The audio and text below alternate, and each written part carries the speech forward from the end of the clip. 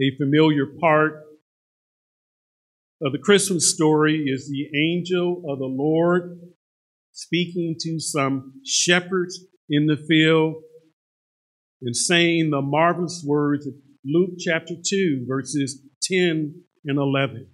The angel of the Lord said to these shepherds, "Do not be afraid, for behold, I bring good news of a great joy, which shall be for all the people. For today, in the city of David, there has been born for you a Savior, who is Christ the Lord."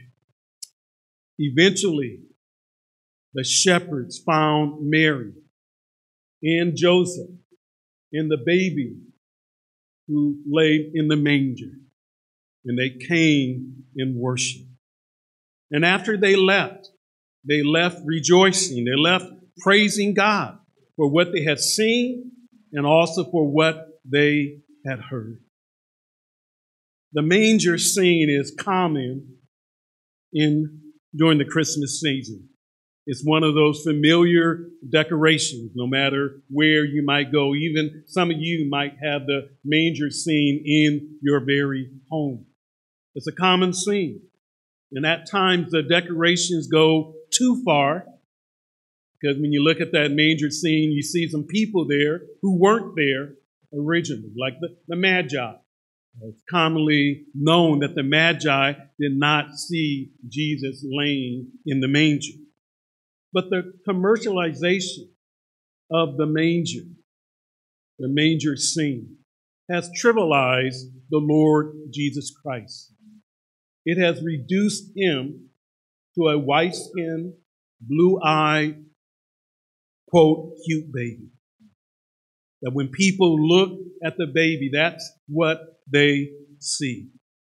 And on this Christmas Sunday, we need to see the Lord Jesus Christ. We need to see the baby in the manger through the lens of the Bible.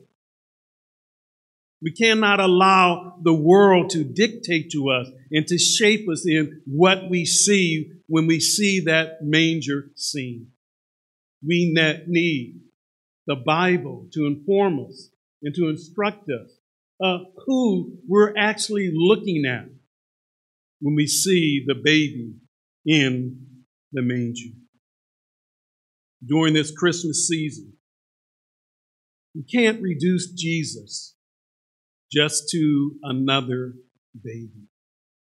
If we do, it's detrimental to our walk with God, and it devastates how we view the Lord Jesus Christ. So may I exhort you on this Christmas Sunday and during this Christmas season, may I exhort you to behold the baby in the manger, but do so through the lens of the Word of God. And there are many places in God's Word that gives us a better view and better understanding of the Lord Jesus Christ, of the baby in the manger. But for our purposes, I want us to look at Hebrews chapter 1, verses 1 through 4. This is a wonderful paragraph. This is a wonderful book. But in these opening verses, the writer of Hebrews announces the fact that God has spoken. I don't know about you, but I'm glad that God is not mute. I'm glad that God is not silent. I'm glad that the Bible tells us that God has spoken. He has spoken in times past to the people through the prophets. But the writer of Hebrews says that he now speaks to us. That is, he's including himself. He's including the readers of the book of Hebrews. And he's saying anyone who reads this book, God has spoken to us in his Son. You want to hear God today? He speaks in his Son. He speaks in his Word. But when he talks about the fact that God speaks to us in his Son, the writer of Hebrews takes time to tell us who this Son is. He wants us to see this son properly. He wants us to see the son rightly. And so he describes the son in 7 different ways. And he does that so that we might know that the son is better than anyone or anything. That there is none like the Lord Jesus Christ. And so today I want us to approach this passage and look and behold the baby in the manger. As we come to the manger scene, I want God to use his word in our lives to help us to see this baby rightly and to see this baby properly. From the middle of verse 2 all the way to the end of verse 3, 7 descriptions of this baby, of this son, of this one in the manger. And the subject of our passage, it's not the baby born on Christmas morn. I know that's what's in the bulletin. I know that's what's in your outline, but that's not the subject. When I came up with that title, it rhymed, the baby born on Christmas morn, but it wasn't accurate. And so I want to change that title just by one word, the baby born on Christmas Day. That way I'm standing on good, solid ground. The baby born on Christmas Day. And isn't that what we just heard sung to us? Oh, holy night. Speaking of the birth of our Lord and Savior, Jesus Christ. The baby born on Christmas Day is the heir of all things. God has appointed this son, this baby, the heir. He has taken the initiative. He has taken the action to make this son, this baby, heir.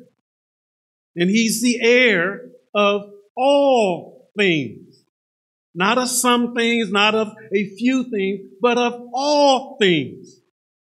When you think about the baby, you're not looking at someone who is cute and cuddly. You're looking at the heir of all things. God has appointed his son as heir. And I don't know when that happened. Some suggest that it happened in eternity past, and I kind of lean that way. But sometime God himself made his son heir of all things. When the writer of Hebrews uses this expression, he's thinking about Psalm 2 in verse 8. A psalm that speaks about the Father giving to his Son, the Messiah, the nations as an inheritance, and the earth as a possession. God says to his Son, ask of me, and I will give you the nations. I will give you these things as your possession, the earth. The writer of Hebrews concurs with that. The writer of Hebrews says that the Father has appointed the Son as heir of all things, all people, and all possession. Now that's quite an inheritance. Some of you are heirs. Some of you have been appointed an inheritance. Could be a piece of property, pieces of property. Could be money. But no one, absolutely no one, has inherited what the Son will inherit. The Son is the heir of all people in all things. Everything ultimately will be his. Not only those who are in heaven, but those who are in hell. Every knee shall bow, every tongue shall confess that Jesus Christ is the Lord. So don't forget, when you come to the manger scene, When you see the baby in the manger, don't forget you're looking at the heir of all things. The baby whose birth we celebrate on Christmas morn is the agent of creation. He is the means by which the world came into existence. Think about that. That baby, that small infant, the Lord Jesus Christ, when we look into his face, we're looking at the one who was the agent of creation. The writer of Hebrews says that God, through the Son, created all things. He created the world. Jesus, baby Jesus, is the agent of God's creation. And when you look at your Bibles, when you read your Bible, that's what it will tell you repeatedly. And so in John chapter 1, when John is describing the Word that is Jesus Christ, how the Word became flesh, John says in chapter 1, verse 3, that all things, not a few things, but all things came into being by him. And apart from him, nothing came into being that has come into being. Jesus is the agent of creation. Nothing at all has come into this world apart from him. And John, in that same chapter in verse 10, says that the world was made through him. And if that's not enough, Paul piggybacks on that. Paul says in Colossians 1, verse 16, for by him, that is, by Christ, all things were created.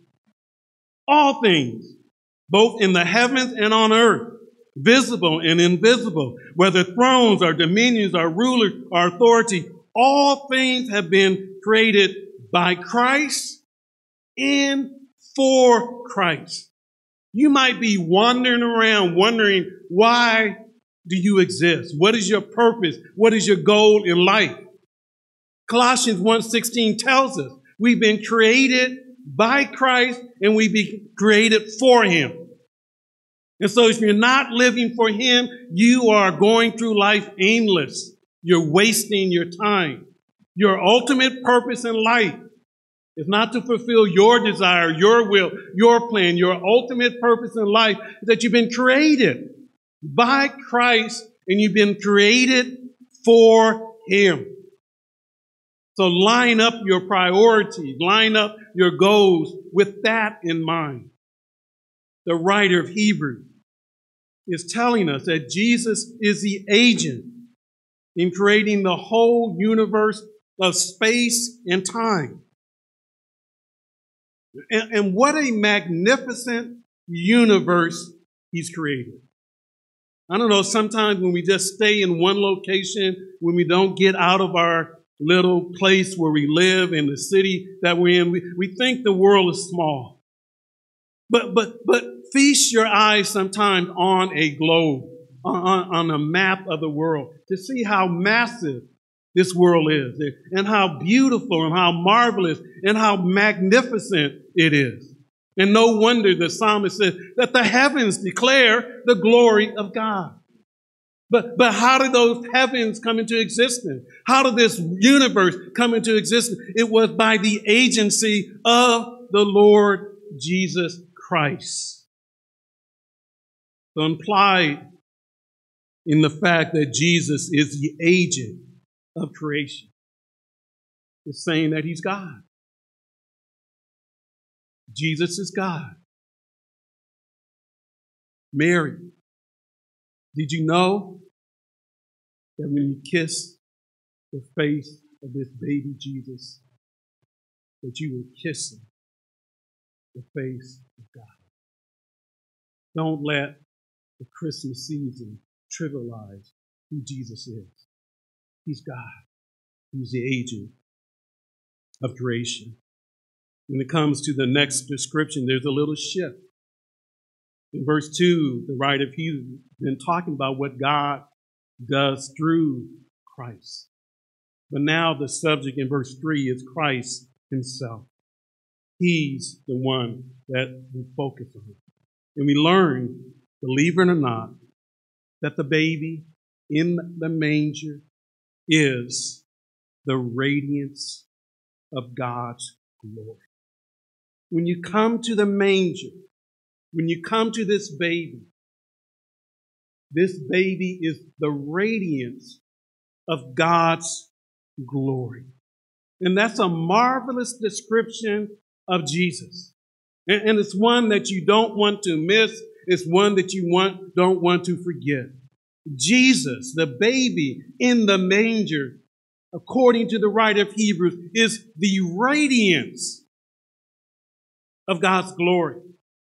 Not only at that particular time, but in the past, in the present, and in the future, he will always be the radiance of the glory of God. The writer of Hebrews is talking about the relationship between this baby and God.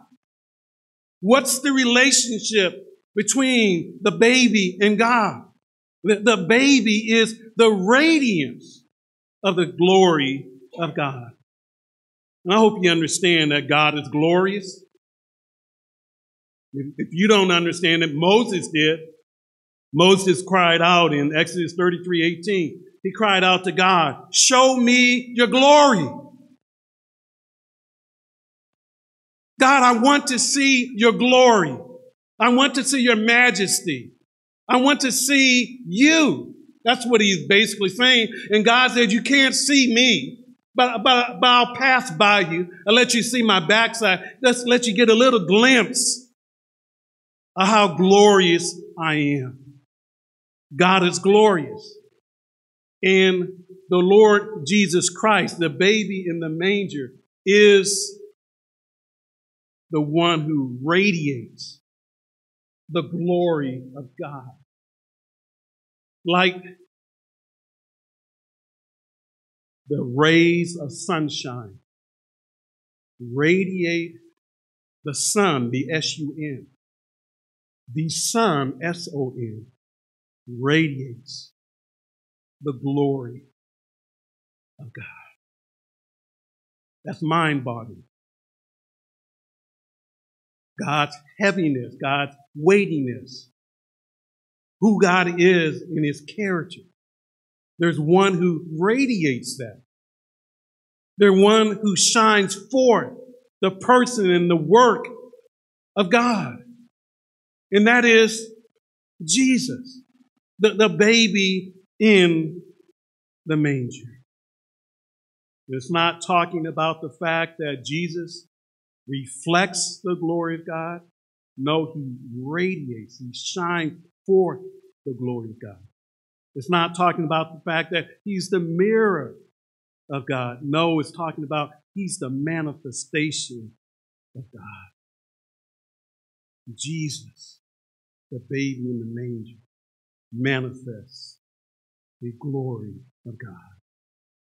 So don't let that fact that Jesus was in the form of a baby delude you into thinking that somehow Jesus is not the radiance of God's glory.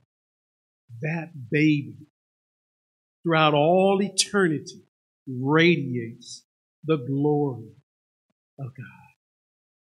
And if that's not enough to speak of his relationship to God, the writer of Hebrews goes on and says the baby is the exact representation of God's nature. My. That ought to be my response when I come to the manger. My. This is not some cute, adorable baby. This is the one who is the exact representation of God's nature, of God's being, of God's essence, of who he is. Think about that.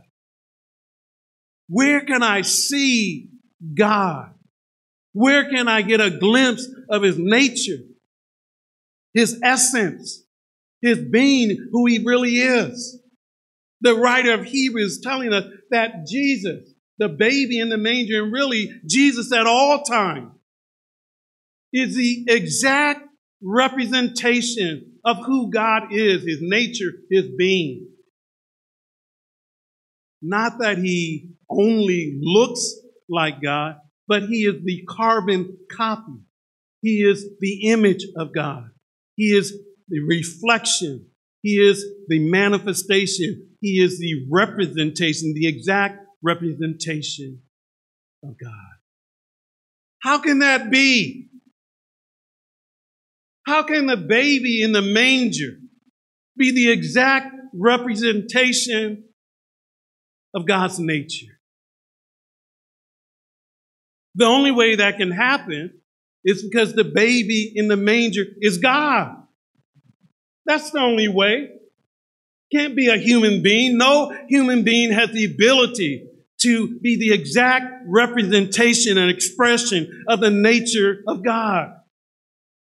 The writer of Hebrews, once again, is telling us this baby is not some ordinary baby. This baby is extraordinary. This baby is God in human flesh.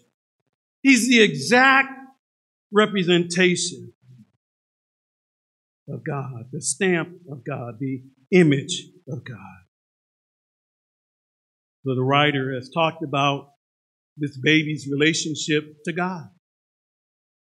This baby's relationship to God is that the baby is the exact representation of God's nature, and that the baby is the radiance of God's glory. But he goes on. It tells us about this baby in relationship to the universe. He tells us that the baby born on Christmas Day upholds all things. He sustains not a few things, but everything. We learned earlier that Jesus is the heir of all things. That's people and possessions and the earth. We learn also that Jesus created the world. That's a part of the all things. But Jesus Christ sustains all things and upholds all things. And we got to make sure we don't get that wrong. When it says he upholds all things, it's not saying that he puts up with all things. You know how we're called to put up with one another. I hope you know that as Christians. We're going to rub each other the wrong way. Not going to all. And we're to put up with one another. But this is not what the writer of Hebrews is saying. He's not saying that Jesus is putting up with the universe. And neither is he saying that Jesus Christ is that mythological figure called Atlas. Remember that Greek figure? The God of strength and endurance. And he's pictured how? With the globe of the world on his shoulders. That's not what is being spoken of here. The writer of Hebrews is telling us that Jesus is active, that Jesus participates, he's involved, and he's sustaining, and he's bearing, and he's carrying this universe to its intended goal. It might look crazy to us, but the Bible tells us that this Jesus is the one who upholds all things. What a baby that he upholds and sustains and is working in all things so that the will of God is accomplished. We don't have to wonder how he does it, do we? If we know our Bibles, we know how he does it. The writer of Hebrews says he upholds all things. How? By the power of his word. By the word of his power. That's how he does it. He speaks and things happen. He commands and everything listens to him, not like creatures. But all things, when he commands them, they obey him. He doesn't have to lift a finger. All he has to do is speak, and it happens. He upholds all things by the word of his power. Remember when we went through the Gospel of Mark? We saw this real time. Jesus was asleep in the boat, and the storms and the winds were acting crazy. And what did Jesus do? He spoke. He didn't lift a finger. He spoke. He said, "Hush, be still." That's all he said. Here is the Lord over creation. Here's the Lord who has the ability to say to the winds and to the storm and to the elements of nature, "Hush, be still." And you know the story. The sea and the waves and the wind obeyed his voice. He upholds the universe. He sustains it. He energizes it so that it reaches its intended goal. And he does that by the word of his power. You're getting tired on me. I'm a little bit weary, but don't give up at this point in time as we behold the baby in the manger. Because the next two descriptions are what I like to call the sweet potato pie of the description. And I just feel like I need to bring up sweet potato pie. My good buddy, Michael Spencer, brought me 2 sweet potato pies by the house yesterday. Well, you know, I'm a happy man. I'm happy to be back with you here at Fairview, but I'm happy to get those sweet potato pies. I got one saved for the family for Christmas Day, but the other one's for me. And I'm doing my part. Half of it is gone. So I'm going to try to act like I got some sense and not eat the other half today. But sweet potato pies, you know, when they're made right, I love them. But these next 2 verses are the sweet potato pie of this description. I want you to realize and to behold the baby. And remember, when you behold this baby, remember this baby has made purification of sins. Can I put it another way? This baby is the Savior. He's the Savior. He's the one who rescues and delivers people from their sins. And the writer of Hebrews says that this son, this glorious son, that this son provided purification of sins.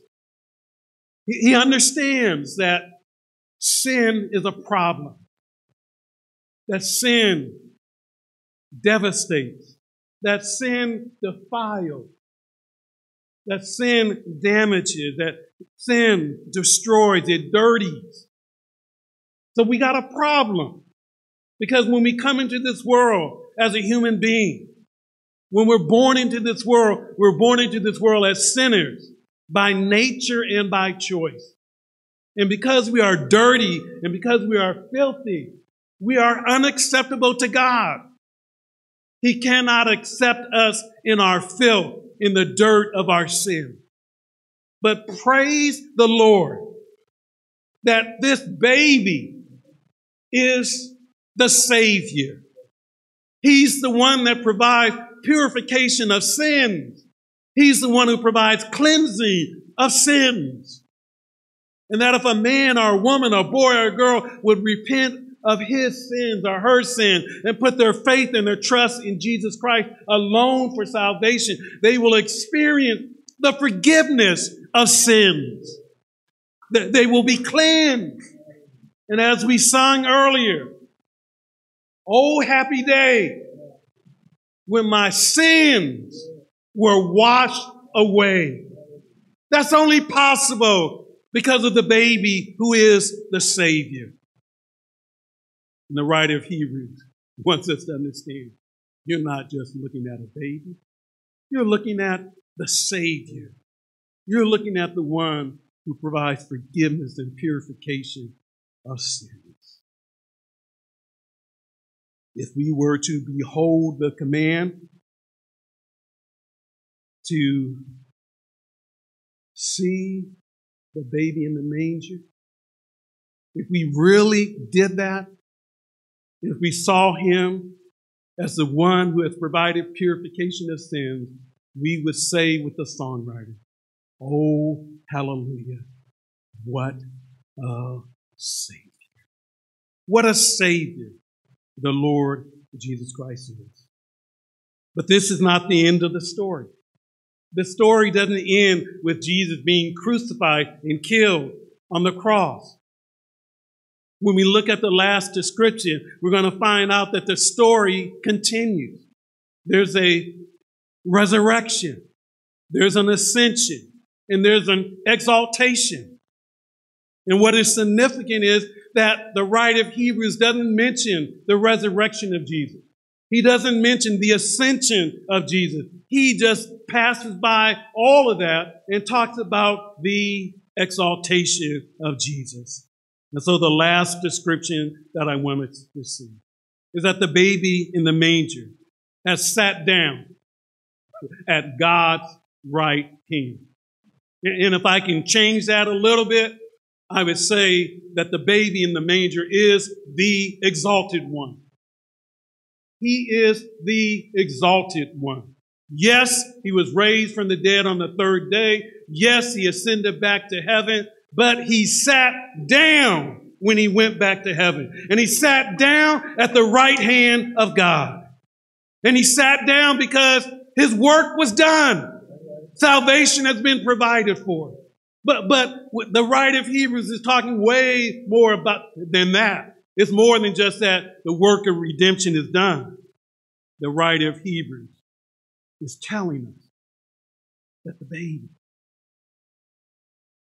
that people admire and look at as part of the manger scene is the exalted one. He tells us that Jesus sat down. He sat down. When? When did he sit down? He sat down after he made purification and cleansing for sin. Where? Where did he sit down? Did he take a seat here at Fairview? Did he sit down on the front pew? No, he sat down at the right hand of the majesty on high. And that's really the writer of Hebrews simply saying he sat down at God's right hand. He doesn't even want to use God's name. He just wants to refer to God as majestic, as great. And so he said, Jesus sat down. Where? At the right hand of the majesty on high, in heaven. He sat down. And he did it after the crucifixion. He did it after the resurrection. He did it after the ascension. He sat down at the right hand of God. And he is, as a result of that, the exalted one. He's at that preeminent, prominent place, God's right hand. And the writer of Hebrews is referring to Psalm 110. Now, I don't know about you. Some of us, our favorite psalm might be Psalm 23. We just gave to the children's workers a book on Psalm 23, that the Lord is my shepherd. You know my favorite psalm, right? Psalm 119. But the favorite psalm of the New Testament writers, Psalm 110. In that first verse of that psalm, David says, the Lord, that is Yahweh, says to my Lord, talking about the Messiah, sit at my right hand. This is Yahweh speaking. This is God speaking to the Messiah. He's saying, sit at my right hand. And that's exactly what the writer of Hebrews said Jesus did. That he sat down at the right hand of God. And Psalm 110 verse 1 goes on to say that Yahweh says to the Messiah, until mine enemies become a footstool for your feet. And that's what's taking place now. Jesus is seated at the right hand of God, but his enemies have not yet become a footstool for his feet. But they will, because this is the exalted one. This is the enthroned one. This is the one who sits at the prominent place in all the world, at the right hand of God. What a way to end these 7 descriptions. To say that the baby in the manger is the exalted one, the enthroned one, the one who has sat down at the right hand of God. I want to tell you, though, some people don't think it ends here. Some people think it ends in verse 4. Because in verse 4 it says that this exalted one is better than the angels. And that's one of the themes of the book of Hebrews. Pointing out that Jesus is better than this or that. That Jesus is superior to that person or to that thing. And here the writer of Hebrews says in verse 4, Jesus is better than the angels. The angels played a role in God speaking in the past. But God is now speaking to one who's superior to the angels. He's speaking to us through his Son. So behold the baby who was born on Christmas Day. He's the heir of all things. He is the agent of creation. He is the radiance of God's glory and the exact representation of his nature. He upholds all things. He is the Savior. He is the exalted one. Do not let this Christmas season pass you by where you do not stop and pause and behold the one in the manger.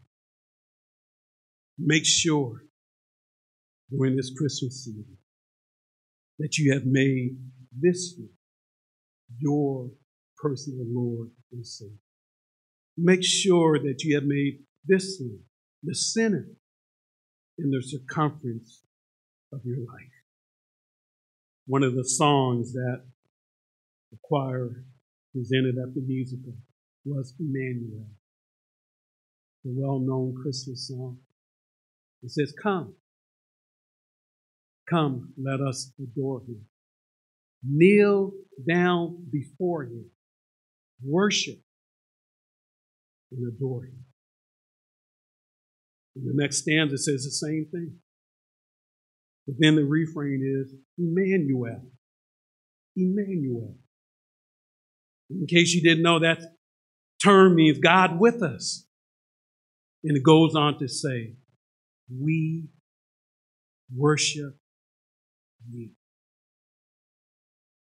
That's what we're called to do, Fairview. On this Christmas Sunday, as we behold the baby in the manger, we're called to come and adore him, to kneel down before him, to worship and adore him. And I trust that you'll be able to say during this Christmas season to the Lord Jesus Christ, to the baby in the manger, I worship. Let's pray together. Father, we thank you for these descriptions of the Lord Jesus Christ. Would you be kind and gracious to each and every one of us to see Jesus in all of his glory, in all of his beauty, in all of his majesty. Father, help us to behold the baby in the manger and to realize that the one in the manger is the eternal Son of God, It was God who took upon human flesh, the one who's the Savior, the one who provides cleansing and purification of sins.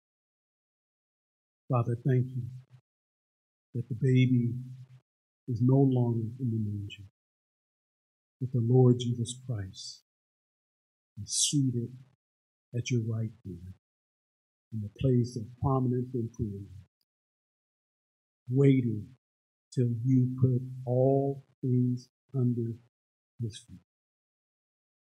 And Lord, we don't want to wait to that time. We want to repent of our sins and put our faith in Christ and put our lives under the feet of the Lord Jesus Christ so that he might lead us and guide us and direct us. Help us to behold the baby born on Christmas Day. We pray this in Christ's name. Amen.